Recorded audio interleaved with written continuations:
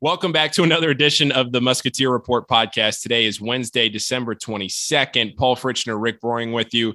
Rick, we had talked about having Trey Scotty on this podcast yesterday, but you were feeling a little under the weather. We decided to push that all back a little bit. Trey will not be on this episode just because we have a lot to talk about with, 3 games have happened since we recorded last, including the Villanova game. So we're going to push Trey. He's still going to come on. We're still going to take your questions that you all had. Some really good questions too from the message board. We're still going to get to all that, just not in this episode. Before we get into it, Rick, how you feeling? I feel much better than I did yesterday. I know that was a very soft move of me to have to cancel a podcast, but I promise I wouldn't have done that if I was physically able to go on. I was not. I'm back 24 hours later. I don't have Brovid-19. I appreciate everyone's concerns and well wishes. Oh, that's good. And so you look at the Musketeers last night on Tuesday night. And Rick, I think I'll start it this way. And Xavier, the fan base was running a little Twitter spaces after the game. You and I we had a live show planned for after the game if Xavier had won that we didn't get to utilize. We will be doing that at some point. I know we got a lot teasing here to start the show, but at some point we'll get to that. But after the game, one of the points that I made, and I think this is kind of the way I want to start this, is it feels like this was a game where everything was going right for Xavier in the first half, where you had DeJuan Odom lobbing in a ball into the post that went in for a made 3. That was Xavier's already their 5th made 3 of the game before there were even 10 minutes gone in the game. Xavier starts 6 for 6 from the 3-point line, but they don't make another 3 the rest of the game. Xavier goes into the halftime break up 38-30. And it just felt like everything was going Xavier's way. There was a home run pass from underneath Villanova's own basket. They're inbounding under their own basket. They throw it into the back court, trying to get the ball in to avoid a 5-second count. They throw it all the way to the other end of the court. Kunkel saves it in bounds on a turnover, throws it right to Nate Johnson, who lays it in. And it just felt like all those little breaks were going Xavier's way. When you go to the pavilion, it's always Villanova that makes all the threes. It was Xavier that was making all the threes in the first half. And it just felt like the trends that we saw coming into the game and what people were talking about with how Xavier maybe was going to catch Villanova on a little bit of an off night, whatever it may be. It felt like maybe this was going to be the time. Xavier, of course, never won at Villanova. But in the second half, you start out with 4 turnovers in the first 2 minutes of the second half. Villanova starts to make some threes. Xavier doesn't make any threes. Things go downhill. And all of a sudden you find yourself losing by 13, which in a game where you were winning by 8, it's a 21-point swing, and it ends up being Xavier's worst loss under Travis Steele at Villanova, whereas they had lost by 6 and 10 before. So this really shifted on its head. Xavier had a big chance to win. They were down by 2 in the final war going into those final 4 minutes of the game. So, Rick, I know that there's a lot to get to with this Villanova game, but if they can't do it tonight with the way the game started and the talent they had and the way that the game was just playing out, the feel of the game, when are they going to be able to get over the hump in Philadelphia? That's a good question. I don't know that they will. And for the record, no one really does. That's not named Butler. That's the one thing that people keep overlooking when they talk about Xavier struggling at Villanova. No one really wins at Villanova very often in this conference. And really, there's not a ton of road wins in this conference to begin with. You're usually trying to hold serve at home and steal a few games on the road throughout the season. So a road loss, not a big deal. A road loss to Villanova, certainly understandable and explainable. At the same time, everything was going right for Xavier in the first half. Not just that, though. They looked like the better team. And we've seen Villanova have some struggles recently. Going back to the Creighton game, I think is the most glaring because their other losses were against really good teams. But I don't understand how you get to a point as Xavier where you only score 20 points in the second half. That's the one thing that blows my mind. I understand Villanova is going to start throwing in some shots. They're playing in the pavilion. That was always bound to happen. But Xavier really just had to play average in the second half. They just had to be okay to win this game. And they were as bad as you could possibly be. You go 0 for 14 from 3 in the second half. You have 7 turnovers in the first 7 minutes of action in the second half. You get soft on defense at the end of the game because your shots aren't going in, I think, on offense, and you're turning the ball over. It seemed like they let that affect their play and their energy and their toughness on defense. And, credit to Villanova. I asked for this on Twitter because I see all these people talking about how Jay Wright coached circles around Travis and how he made all these adjustments and everything. I asked for anyone to give me the adjustments that Villanova made. Didn't actually hear any of them. No one was actually able to point any out. I will give you one that I think they did do a good job of, though. And that was they really spread the floor with their shooters. They put 3 shooters on the perimeter, and then they just attack Xavier's bigs in ball screen situations, whether it was Freemantle out there or Nunge out there, or Freemantle and Nunge at the same time. They really went after them.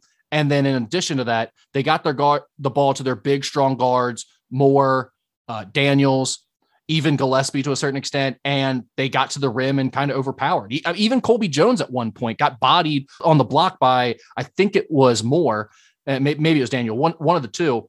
And it was just like, that was kind of uncharacteristic for Colby. And when he's not getting stops one-on-one, who is going to get stops for the Xavier team? So I think the defense was the most disheartening part because they fell apart and just, they didn't have that toughness and they didn't play hard like they've been doing all season. That's one thing about this team is they've played really hard. They played really hard in the first half. That play you talked about with the baseball pass in the backcourt where Kunkel chased it down was a phenomenal hustle play that a lot of players would have just taken for granted and let the team go chase it down themselves. They didn't have that in the final 10 minutes of this game. And I think that was the toughest part to swallow. But the rest of it, I mean, I don't know how you explain it. How do you explain the two teams combined to go 1 for 24 from 3-point range on that end of the court? Like sometimes there are just weird things that happen. I don't know how exactly you explain it. At the same time, there are certainly some questions for Xavier that we can get into as well. When you look at how this game played out, Rick, and I think it was interesting right there. And I said this on the message board. There are a lot of other things that played into this, but for the teams to combine 1 for 24 from 3 on that right side of the court. I know look, it's not as simple as just like there was a physical lid on that basket, but that's a pretty wild stat for both of these teams. Well, and the fact that both of them shot really well at the other end of the floor. Like, yeah, how does that flip so significantly? I don't know if I've ever seen that in a game before. I mean, we've seen teams go cold in a half, but you don't usually see both teams shoot at the same basket and just can't make a single shot. I mean, Villanova went 1 for 10 in the first half, but almost couldn't make a single shot. Yeah, a combined 1 for 24, and a lot of those shots for Villanova in the first half of those 10, probably 6 or 7 of them were, I don't want to say uncontested, but they were open shots, really good looks, and they just weren't going in. Yeah, the type of shots that you expect Villanova to make against Xavier at the Pavilion, that's for certain. So, I mean, when you're getting through those first 10 minutes, they're not making those shots, Xavier is, you're thinking, man, what a dream game for the Musketeers. It looks great, but obviously it all fell apart. I think let's get into some of the biggest issues or questions you have coming out of this game. And I think the one thing that I'm most interested to see going forward is what Travis does with the front court, because you have an interesting puzzle to put together here now where he's talked about it a lot in post-game press conferences that he's got to play Zach Freemantle and Jack Nunge together, in his opinion. He's got to get them both on the court because it gives you more firepower offensively, and they're 2 of your better players. At the same time, Zach can't guard a soul right now. I mean, he can't stop anybody, and it's a major problem for their defense. In addition to that, Jack isn't a guy who can really create his own offense. You've got to be able to feed the ball to him. And Villanova kind of gave teams the blueprint for how best to take him away in this game by fronting him and bringing a help defender underneath. A lot of times it was Dwan Odom's defender when he was in the game because they weren't worried about him shooting the 3. Sometimes I believe it was Colby Jones or Jerome Hunter's defender that they would bring underneath. But either way, they would bring a help defender underneath to try to steal that lob pass. They did it all game. That wasn't an adjustment. That was how they defended the entire game. Xavier got a couple passes in. They got a couple of those lobs. They also forced a couple and got it taken away.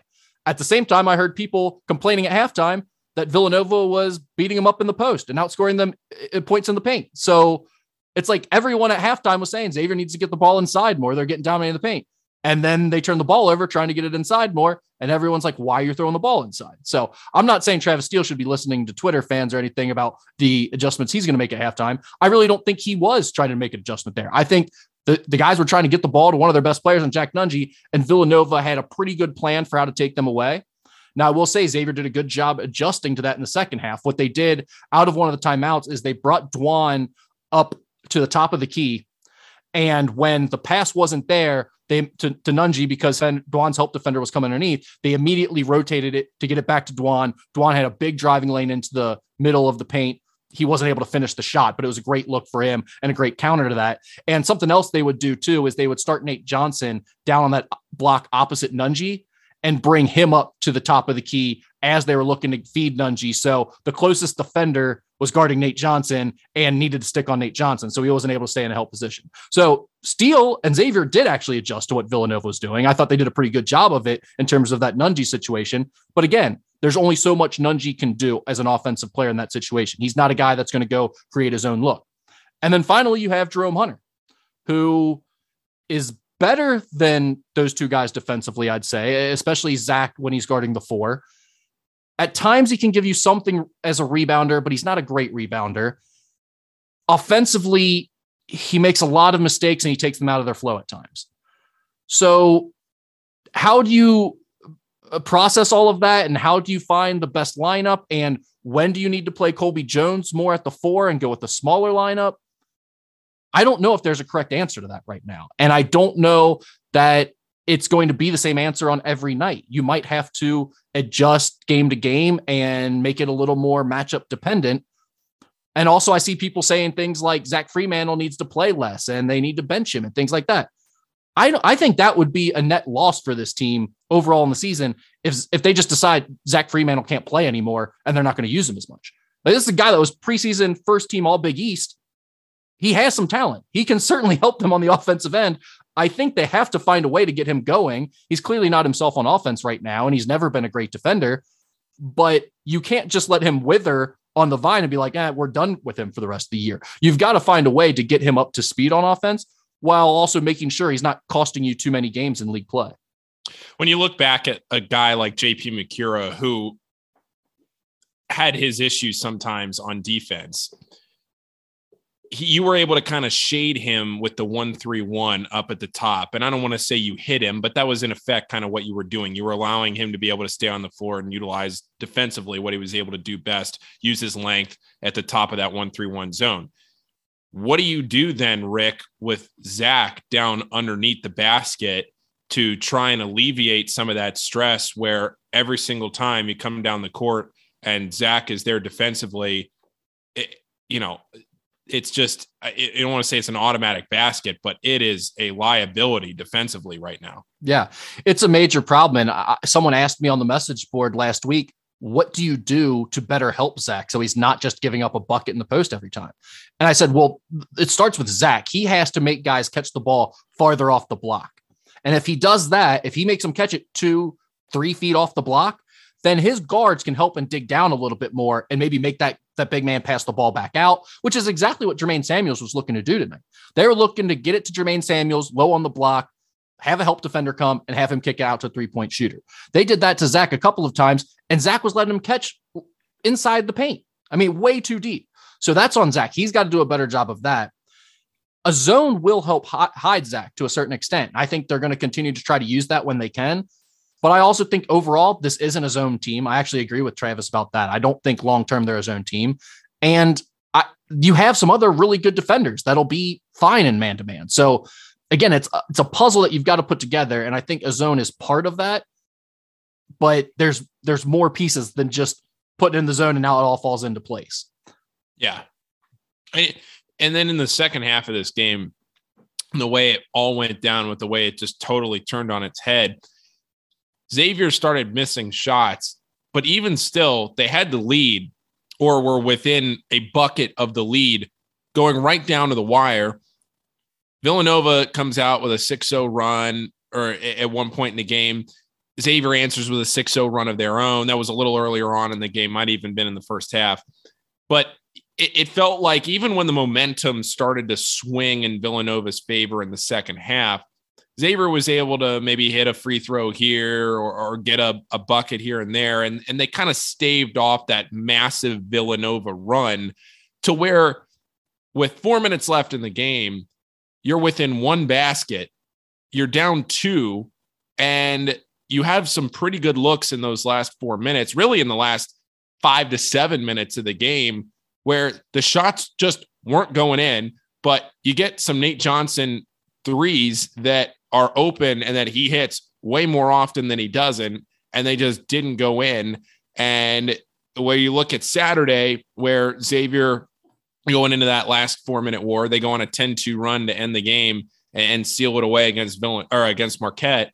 Now against Villanova, it's the complete opposite, and you end up losing by 11 after being down 2, and that's just how it goes. So when you look at how those last 5 to 7 minutes played out, Rick, and I know we have some more individuals to talk about, but I think that this is something a lot of people are really keying in on right now is that end of the game. I think there was more there as far as open looks that Xavier really had chances. The shots just didn't go in.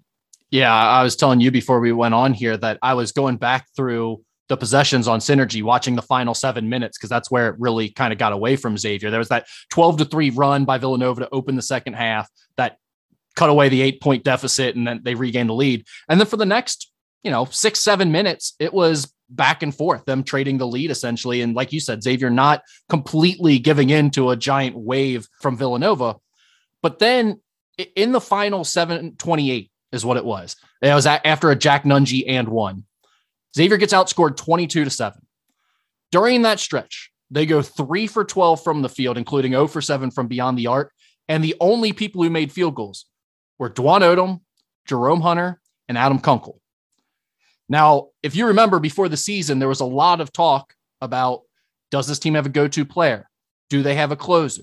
Do they have someone to go to when the game's on the line and the walls look like they're caving in and things aren't going right? Do they have that guy that you can just throw the ball to and say, go get us one, make us a play, get us back on the right track? Here we are, right? I mean, you look at that second half from these Xavier guys, the top guys, the Freemantles, the Scruggs, even the Colby Jones, who has stepped up this year and is looking like a future star. Jack Nunge, we've already talked about some of his limitations, but those guys weren't there in the end of the game. I think that is a legitimate problem for this team. They're a group of good players, and they've got pretty good overall depth of good players, but they still don't seem to have that guy that can go take over the game at the end. And we've, already this year, we've seen stuff posted about all the different leading scorers they've had. Well, that's great to a certain extent until you're in a situation like this and you don't know who the guy is. And I'm not saying it's the end of the world. I think you can still win like that. I've seen other teams win that way, but it's a challenge to overcome, and it leads to some end of game situations like this one. What did you think, Rick, of the shot selection and how those last 5 or 6 minutes played out? Oh yeah, I started that story off by trying to get to that. We had talked before we had started recording this podcast about those final 7 minutes, and I even got down to like the final 2 or 3 minutes of action thinking, oh yeah, Xavier just got dominated. Like they had no chance by the 2-minute mark. But I mean, there were with about 90 seconds left, Nate Johnson had a wide open 3 on the left wing that would have cut it to 4 and kept Xavier very much in the game. He just missed it. There was another 3 he had where Dwan drove into the middle of the lane, threw a jump past him in the corner, very much like the 3-pointer that he put Marquette away with in the second half. And he just rimmed it out. Everyone was talking about their shot selection, they were forcing stuff. I didn't see that. Most of their 3-pointers looked to be decent looks. Nate Johnson missed another pretty good look off a design underneath out of bounds play that he's scored off of multiple times this year. So, in terms of they were forcing stuff and they weren't running good offense, I'm not sure if I really buy that. I didn't see that at all. It looked like the same team. Now, one thing I did see, especially early in the second half, is in the first half, they were playing fast and it was working well for them. They were getting the ball up the court. They sprayed it to Nate Johnson for a 3. They sprayed it to Adam Kunkel for a 3. There was a play where Colby drove the lane and got some, I think he got fouled and got to the free throw line and scored. Playing up tempo and trying to speed Nova up a little bit worked in the first half. In the second half, Paul Scruggs and Colby Jones, for some reason, were throwing the ball all over the place to start. And that kind of threw them out of whack. They seemed to slow down a little bit after that and not try to play as fast. I think that didn't help them as much either because that was good for them in the first half. That worked. But it was a weird second half all the way around. But as far as the not running offense and not getting good look stuff, I didn't see that. One individual performance I think we should definitely talk about here is Dwan Odom. And I thought his mid-range pull-up game was something that we haven't seen a ton of really this year or in his career. He was seeing spurts, but not with the at least consistency in one game that we saw it tonight, where he was getting to one spot by the elbow, pulling up, and it was nearly automatic. His shot form looked good for as much as he's worked on it. His shot form looked good. It wasn't a kick out for three and he's pulling up and it looks like his right leg's going one way and his left leg's going the other way. It was a nice, silky smooth pull up jumper, and he hit a couple of timely ones when Villanova was going on runs. That it was a nice looking shot out of him that Xavier really needed. And that's a part of his game now in the last two games where he's really stepped up. And like you look at tonight, you talk about a go-to guy. I don't know if Dwan Odom is the go-to type of killer mentality guy that we're talking about, but he is somebody now that if you add that element to his game, coming off his career high on against Marquette on Saturday, I thought he had a really nice game tonight. He was great tonight. He was really good against Marquette. To your point about his mid-range game, his footwork has always been much better when he's shooting off the dribble and in the mid-range, as opposed to those spot-up threes that you referenced. And we're seeing that come to fruition. He's really getting more comfortable with where his spots are on the court. And it's getting to the middle of the lane, front of the rim, shooting that floater, and getting to the free throw line extended area for the pull-up mid-range jumper. And with teams giving him the amount of cushion they are and playing off of him, daring him to shoot, that's really making it easier on him to get to those spots and pull up with a little bit of space and get those shots off. As long as he can keep hitting them, and that's always been his strength. I mean, even going back to the high school days, he was never a three-point shooter. He was always a monster in transition, a great playmaker, and a guy who could really score in the mid-range. And it's a part of the game that not a lot of teams try to focus on or try to utilize very often. But with Dwan Odom, you're going to have to, because that's where his value is as a scorer. And to your point about having a takeover guy, that's clearly not Dwan yet. And it's always probably going to be a little tough for him to be that type of player without being able to shoot the three. But he's getting closer. When you're looking towards like next year and who's going to be that guy for this team going forward, I think you're probably looking at a guy like him or a guy like Colby Jones to help step into that role somewhat. And that's two straight games now for Dwan where he's been the team's leading scorer. So if you want to look at how that's kind of all played out for him, he's the Ken Pom MVP against Marquette, scores 19 points, then he comes out and leads the team again tonight against Villanova. And that's definitely something, especially getting into this stretch of Big East play here where you have UConn next week, who now is 1-1 in the Big East. We can talk more about that in a minute, but I mean, I think there are really positive signs out of Dwan and the confidence that he's built, because Marquette, a good team, 0-2 now in the Big East, but they're a good team, and Villanova, a really good team for him to have these games against. My point is, I'm not saying Marquette is fantastic. That's not my point. They're not great. My point is that he's not scoring 19 against DePaul or Georgetown or Ball State. He's going out there and doing it against quality Big East competition. Well, yeah, and he's not getting it. The way Dwan would dominate a mid-major potentially is just getting runouts in transition, getting steals, all that type of stuff where they just can't physically keep up with them. When he's doing against Big East competition, it's legitimate. It's something that can last, and he can do again, regardless of whether it's Marquette or DePaul or St. John's or Providence or whoever. It doesn't have to be the top 2 or 3 teams in the conference. Anyone at the Big East level is good enough to give him a challenge and make it tough on him. He's turning a corner. He's clearly getting better. The confidence is just growing with each game for him. If you're looking for a positive sign from this game, you've got Dwan Odom at the tippy top and not a ton else. I mean, I think I would feel some confidence as a Xavier fan about the way it went in the first half. You were clearly the better team. You looked like you could match up with these guys. You get them on a neutral site or on your floor, I think you feel pretty good about a rematch. So those were kind of the two main positive takeaways. If you want to throw another one in there, maybe the fact that Nate Johnson continues to be consistent by giving you 3 3-pointers a game. I mean, if they didn't have Nate Johnson on this team, I don't know where they'd be, because 3-point shooting on this team has just been completely inconsistent aside from him. Yeah, no, you're exactly right. And you look at now where Xavier's going to go out of this game. You have UConn next, but then you have just 2 more games until Xavier plays Villanova again. Usually it feels like Xavier plays at Villanova right around now, right around Christmas, New Year's, right around to open the Big East season, but they don't usually play Villanova at Cintas again until maybe mid to late February. It's right around the end of the season, kind of bookends the season. There's only a 2-game turnaround here, or a 3-game turnaround for Xavier before the Villanova comes right back to Cintas in about 3 weeks. You have UConn, you have a week off now, and you have UConn. And then after UConn in the new year, you go to Georgetown and to Butler. And there's only 1 game at Cintas now until Villanova comes back. So it's not a whole lot of time where sometimes, Xavier might get blown out in December. Things might round into form. And then you see Xavier win at Cintas. That's happened twice. You only have 3 games, and one of them is against UConn next week before 2 road games. It's a quick turnaround. Yeah, and I think that UConn game at home is a huge one for this team coming off the Villanova loss and the way they crumbled. It's like, okay, show you are the team that you've looked like most of the year. Show you are that same team that beat Marquette at home. If you come out with a win at home against UConn, I think everyone can breathe a pretty big sigh of relief and say, okay, this team is who we thought they were. They slipped up at Villanova, which anyone can do. It really doesn't matter how you lose that game. It's still a loss. But this isn't college football. 1 game does not make your season, win or lose. It doesn't really change that much. Now, a quad 1 win on the road is huge. Don't get me wrong. But fortunately, they've already racked up a quad 1 win on the road, a quad win at a neutral site. They've got a pretty good resume already in place. That's what people also lose sight of.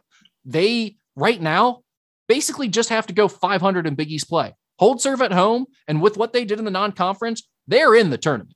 Now, granted, you're looking at this team, you want bigger things for them. You want them to achieve a better seed than just getting into the tournament as an 8, 9, or 10 seed.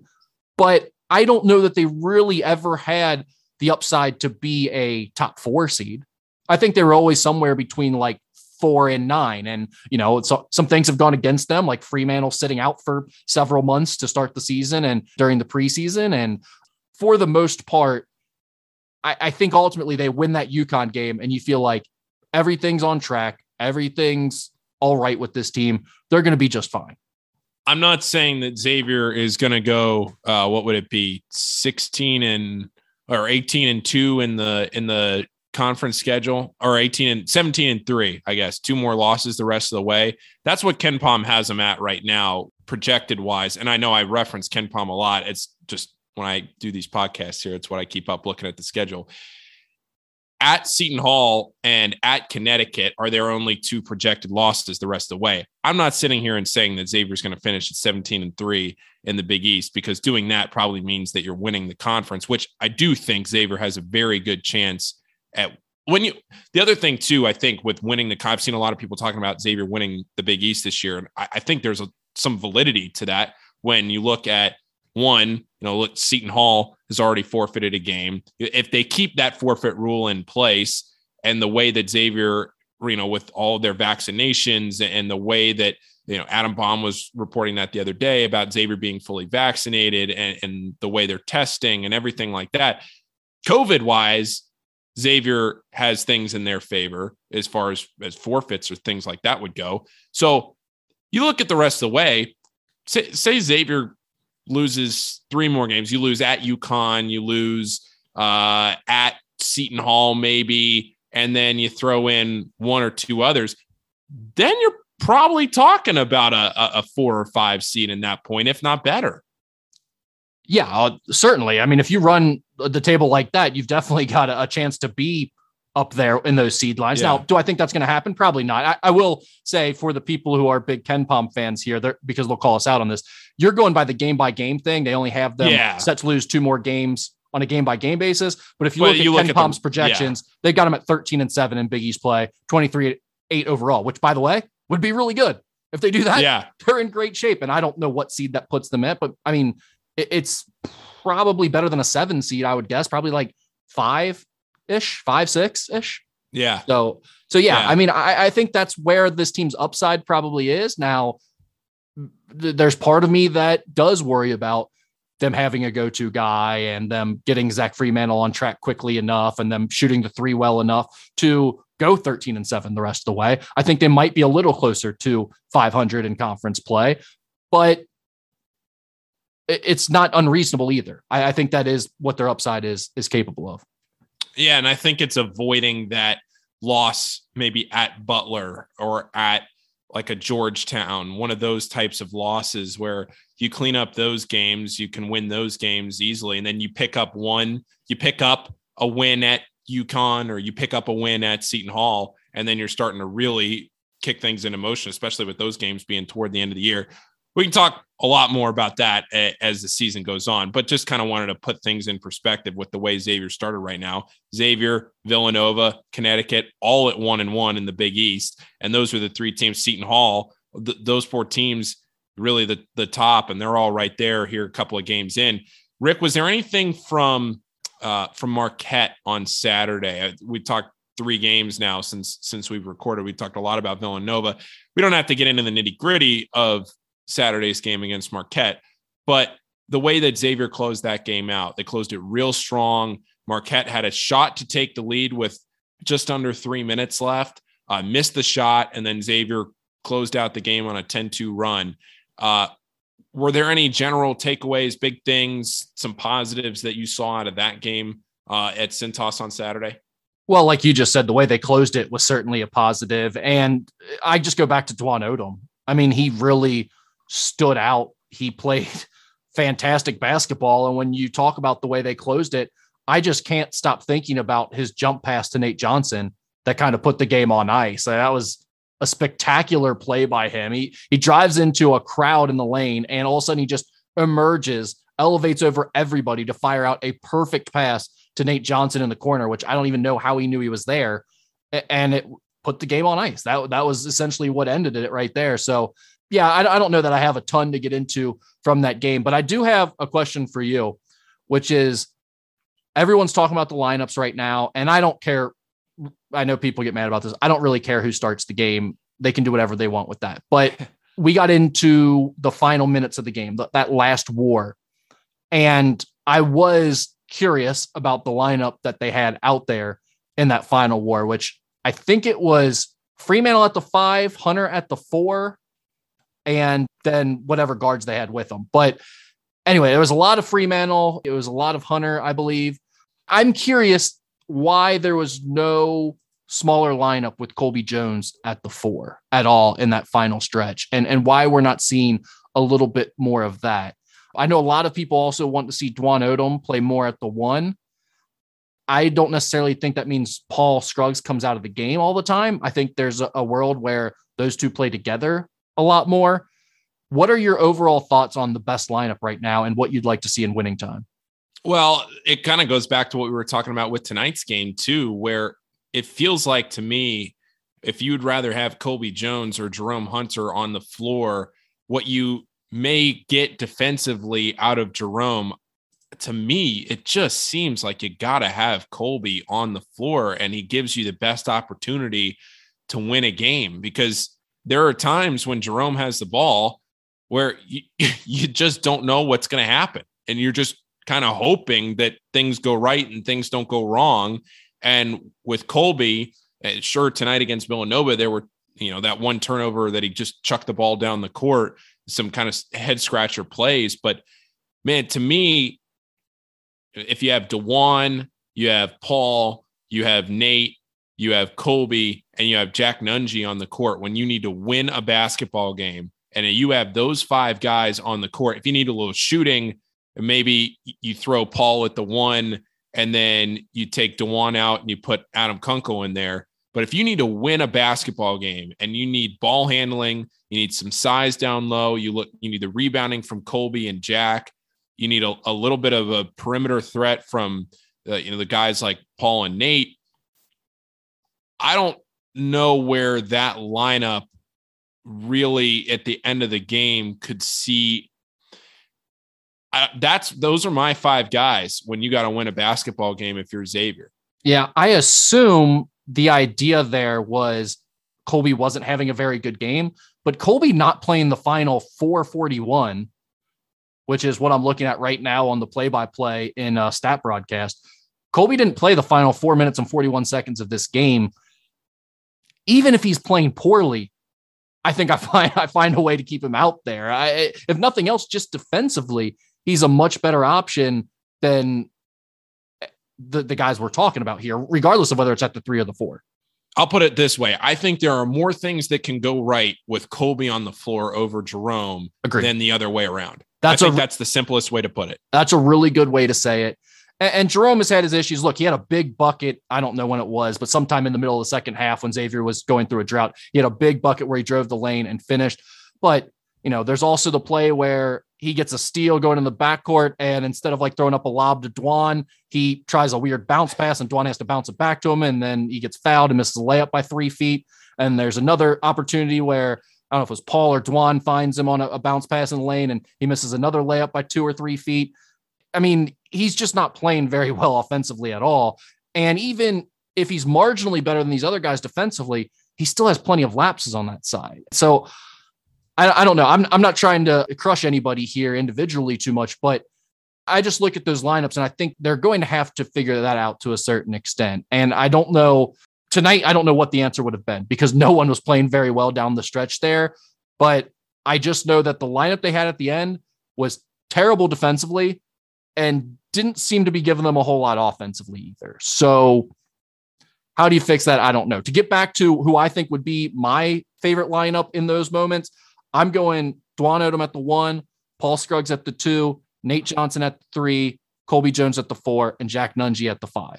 I think that's their best lineup right now. And there are certainly matchups that will dictate that you play differently. There are certainly games where one of those guys aren't going to be playing well and someone else is, so you give them more minutes. But I think the biggest challenge for this staff ahead is tightening the rotation a little bit, finding who their 7 guys are that they can rely on the most, and then figuring out how to work those other guys in enough that they're still valuable, but you're not giving them too many minutes.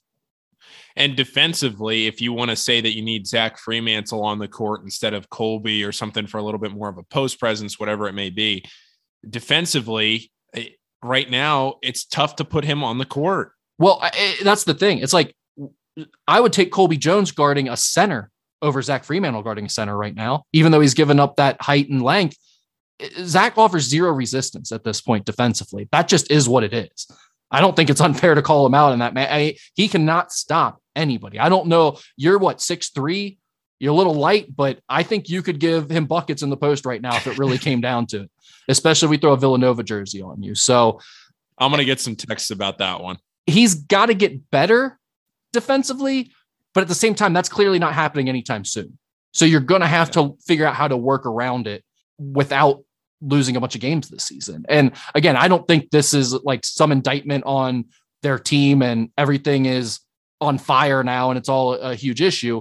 But if you're looking for how this team goes from slightly better than maybe 500 in Big East play and just making the tournament to being a 4 or 5 seed, like we talked about, these are the things you have to figure out.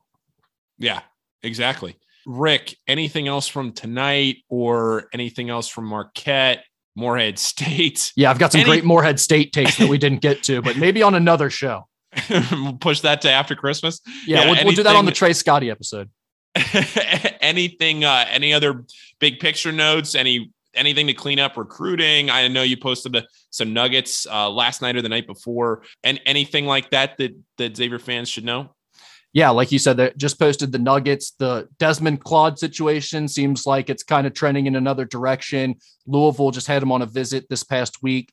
They would seem to be the front runner right now, but Kansas also just offered, and they've been showing interest. And I think they'll be a serious player if they decide they really want him. At the same time, you never know what a Kansas offer means because Bill Self is notorious for offering a kid to like keep him from committing to someone else because he thinks it's about to happen, and then never talking to the kid again. Like just completely ghosting him. So it doesn't necessarily mean that's like who Kansas wants. And that's the interesting thing right now is all 3 of the major guard targets that Xavier is recruiting in the 22 class. I don't know if you can still throw Desmond Claude in that group or not right now, but all 3 of those main guys that we've talked about within the last month, Kansas is a factor for all of them. And no one seems to know exactly who they want the most and who they're going to prioritize. So that's a big piece of the puzzle right now that's got implications on not just Xavier, but a few of these other schools that are really recruiting, including Louisville and Chris Mack, because he seems to be offering every guard that Xavier's recruiting right now. So that's fun for the fans. So yeah, go to musketeerreport.com on the message board. The latest Nuggets post has all the information on those guys, and we'll have more as it develops. one last thing here before we sign off. Your sweatshirt looks clean. What's the laundry update? It's been a little bit. Is there finality to this? Let's put a bow on all of this, Rick. I'm glad you allowed me this opportunity. I want to give a shout out to General Electric Appliances. They were a little slow to acknowledge the severity of the situation, as I have noted multiple times, including on this podcast, but they did come through. They sent us a brand new washer, even upgraded it because the one that was most similar to ours was on back order. It was like 8 days it took, and that's including a weekend, and they shipped the old one out. They put the new one in. It's all good. My clothes are clean, except for these pit stains I've got going right now from that intense game. But yeah. That's it. So shout out to General Appliances and their customer service. They did right. The problem is, had I not blown them up on social media and did what we did on this podcast, not sure they ever would have responded to it. They probably would have just told me to kick rocks and buy a new washer. But I'm glad they did the right thing. Well, that's good, Rick. Merry Christmas and Happy New Year. You can wash your clothes. Yeah. So again, I apologize for the softness on Monday when I wasn't able to record the podcast. Hopefully this makes up for it a little bit, us recording one here at 1 a.m. on Wednesday morning. And I appreciate all the well wishes. And to all you subscribers, got a lot of new people that have joined the site within the last few months, a lot of people that have been with us for a long time. Thank you for your continued support. And I hope you all have a Merry Christmas. Yeah. Merry Christmas to everybody. Word on the street is that Spotify, you can leave a rating and a review now. So we saw on the message board the other day that a lot of people listen on Spotify. So Spotify, Apple Podcasts, whatever, leave a 5-star rating and a review. How about that? Shout out to my guy who was like, Rick, it'd be nice if you'd get your other podcast on Spotify. And I was like, what? I think someone asked me to do this like 3 years ago, and I did it. I had to scramble to look for it to make sure it was actually there, but it was. So yeah, they're all available. Skinny Podcast, Musketeer Report Podcast, Dane and Victory is still available out there. If you want to go back and listen to old episodes because you missed Dan's cat, you can find it all. Yeah, so that has been tonight's episode. Rick and I think we'll probably try and get Trey on for next week because there's no game before UConn. So that'd probably be a real good spot there to get Trey on. Yeah, assuming he's available with Christmas and the holidays going on. I mean, he's traveling now with him being in Georgia and away from his family. So we'll have to make sure it works with his schedule, but I'd love to have him on as soon as possible. Yeah. And there were, like I said in the beginning, some good questions from the message board. So we'll get to all that and more. And we'll have to postpone the live show again till some other time, but it'll be good. We got it all set up for whenever we can do that after a game or some other time. Maybe we all just want to hang out. Yeah, well, we might start doing the podcast in some type of live fashion occasionally, even because the one cool thing is you can take questions in live while you're doing the show, pop them up on the screen. You can get it in video format. We can post it to YouTube or Vimeo later or whatever. So we'll look into doing some cool things here as we continue. Cool. Well, Merry Christmas, everybody. We'll talk to y'all next week.